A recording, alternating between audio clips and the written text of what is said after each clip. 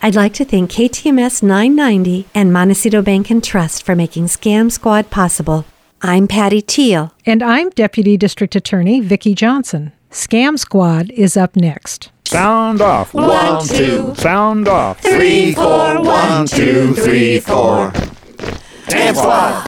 Welcome to Scam Squad. I'm Patty Teal here as always with Deputy District Attorney Vicki Johnson, who always warns us about the latest scams in Santa Barbara and really all over the world. Hi, Vicki. Hi, Patty. So today I want to talk about some vacation scams because with summer just around the corner, we can be sure the fraudsters are lurking, just ready to target us with one of these vacation scams, and there are a lot to choose from.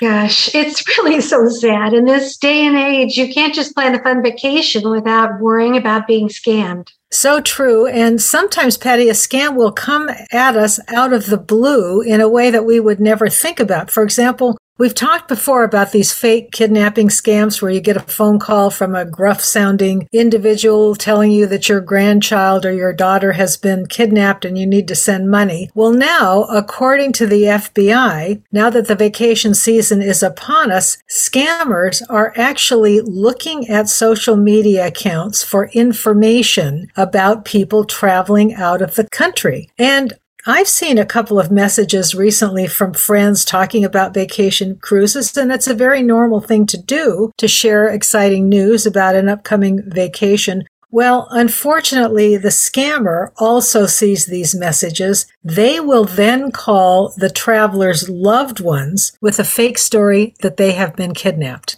That must be so frightening for people when they're overseas and they don't have their usual support system. They don't know the local police. They don't know about the FBI or how to get a hold of them.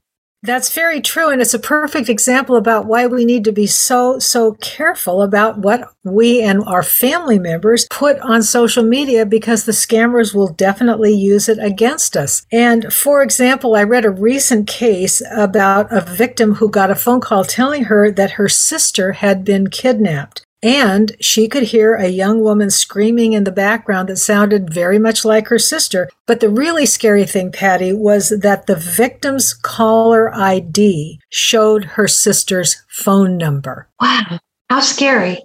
I mean, we've heard before how scammers can spoof the number for a police department or a business, but how on earth were they able to get and spoof the sister's phone number? Boy, I have no idea, but it was pretty powerful evidence for this victim that the bad guys really did have her sister, because otherwise how would they have had her phone and her phone number? And the victim was convinced enough to send the scammer some money. That was sad, but fortunately it was a fake kidnapping and the sister was actually okay. But now back to vacation scams. The Federal Trade Commission warns about several different kinds of scams.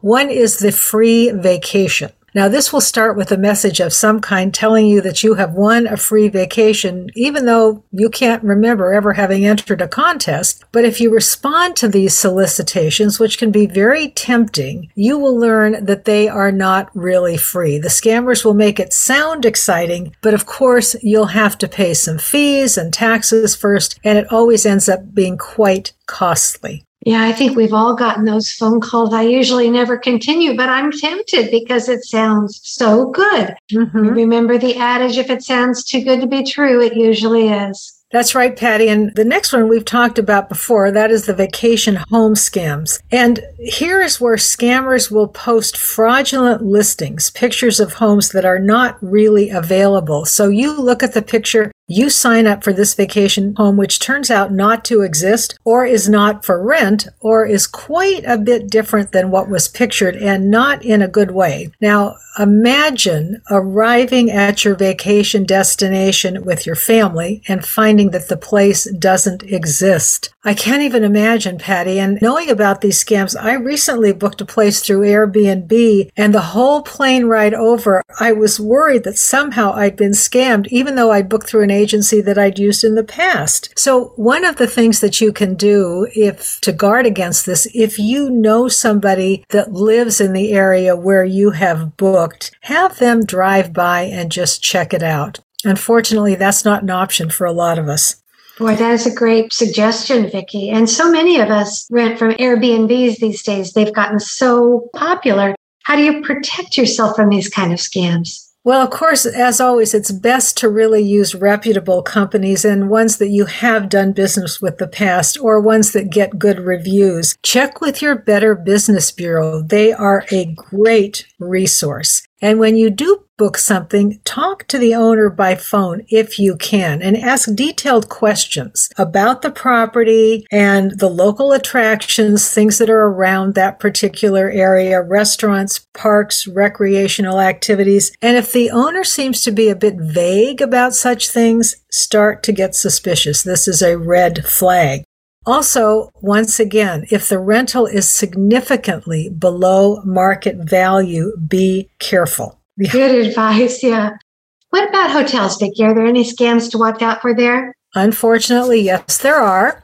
If you do book something in a hotel, there are a couple more scams that you need to be aware of, and we have talked about these before, but it's always good to be reminded. The first one is what we call the fake front desk call. This call usually happens late at night after you've just checked in, usually from a long trip to get there, and somebody is impersonating the front desk person. The caller claims there's a problem with your card on file and asks the traveler to re-verify the credit card information. Oh my gosh. I could see myself falling for that one because you are tired after a long day of traveling, especially if it's in the middle of the night. You might be groggy and all you want to do is clear it up as quickly as possible. I could see giving them the number. Absolutely, because they catch you at a time when you're not thinking clearly. You're tired, you're groggy, they wake you up from a sound sleep, and you just want to get back to sleep and get it over. So another hotel scam, and one that we have again mentioned, is the fake food delivery scam. This one is pretty darn ingenious, I think. Scammers will distribute fake menus to hotel rooms. Sometimes they'll just slip them under the door. So when the traveler calls the phone number and orders delivery, of course, the scammer will collect the credit card information, and as you can guess, they never deliver the food. So before you order the food from a menu like that maybe has been slipped under your door, look up the restaurant online, make sure it's legitimate, and use the number that is the correct number on the listing. Oh my gosh, another one that I wouldn't have thought of. I would have just found that menu and ordered. There's just so many things to be on the lookout for. I'm going to have to be careful, but these are great warnings. It's amazing all the ways the scammers can get our money and our information. Are there some general tips, Vicki? Yes, there are some general tips to try and keep us safe. First of all, look for reviews and ask for references. So if you're going to stay in an Airbnb, see if there are reviews, see if there are any references listed. Check with the Better Business Bureau again. And this applies to hotels, vacation rentals, travel companies, and more. And if the company or the property doesn't have any online reviews, ask for references and then follow up and actually call those references and get information about where you're planning to stay. Also, don't wire money or use a prepaid debit card. Don't use those means to pay, because once the money is sent, you are not going to get it back if it's a scam. Pay with a credit card. And that way the charges can be disputed, and if a fraud has occurred, that your liability is somewhat limited. Also, do your research as always and be very careful of a very low price. Again, if it sounds too good to be true, it is. If you are scammed, this is important. If you are scammed, report the fraudulent charges to your credit card company right away and to your bank as well. And also report to local law enforcement. Great advice, Vicki. Would you give the fraud hotline as well if any of our listeners have been scammed or nearly scammed and they want to warn others? We like to have guests on the show. Absolutely. My fraud hotline is area code 805-568-2442. I will repeat that, 805-568-2442. Any good news today, Vicki? I do have some good news today, and this is unusual. I really want to applaud it. We always say, oh, well, local law enforcement can't do anything about these international scams because, they originate overseas and our little law enforcement doesn't have the resources to go after these folks. Well, the San Diego District Attorney's Office has put together a task force to combat these kinds of scams with some very good success. And this started out when an 86-year-old woman living in San Diego lost $78,000 to, guess what? The grandparent scam, because she thought that very frantic sounding young woman on the phone was really her granddaughter. The young woman told her that she'd borrowed someone's car, she'd gotten into an accident, the police came, they found drugs under the seat. And of course, so the victim, trying to help her poor granddaughter, sent the money that she was asked for, and it was quite a large amount, as it turns out. So the San Diego District Attorney's Office started to look into this, and they found out that the grandparent scam has accounted for $3.8 million in losses in the United States over the past year. $3.8 million. And the San Diego DA's office decided it was time to do something about it. So they put together a task force of prosecutors, police, crime analysts, and the FBI. And the task force was able to identify 1,700 victims in 1 year in San Diego County alone, with losses of over $49 million.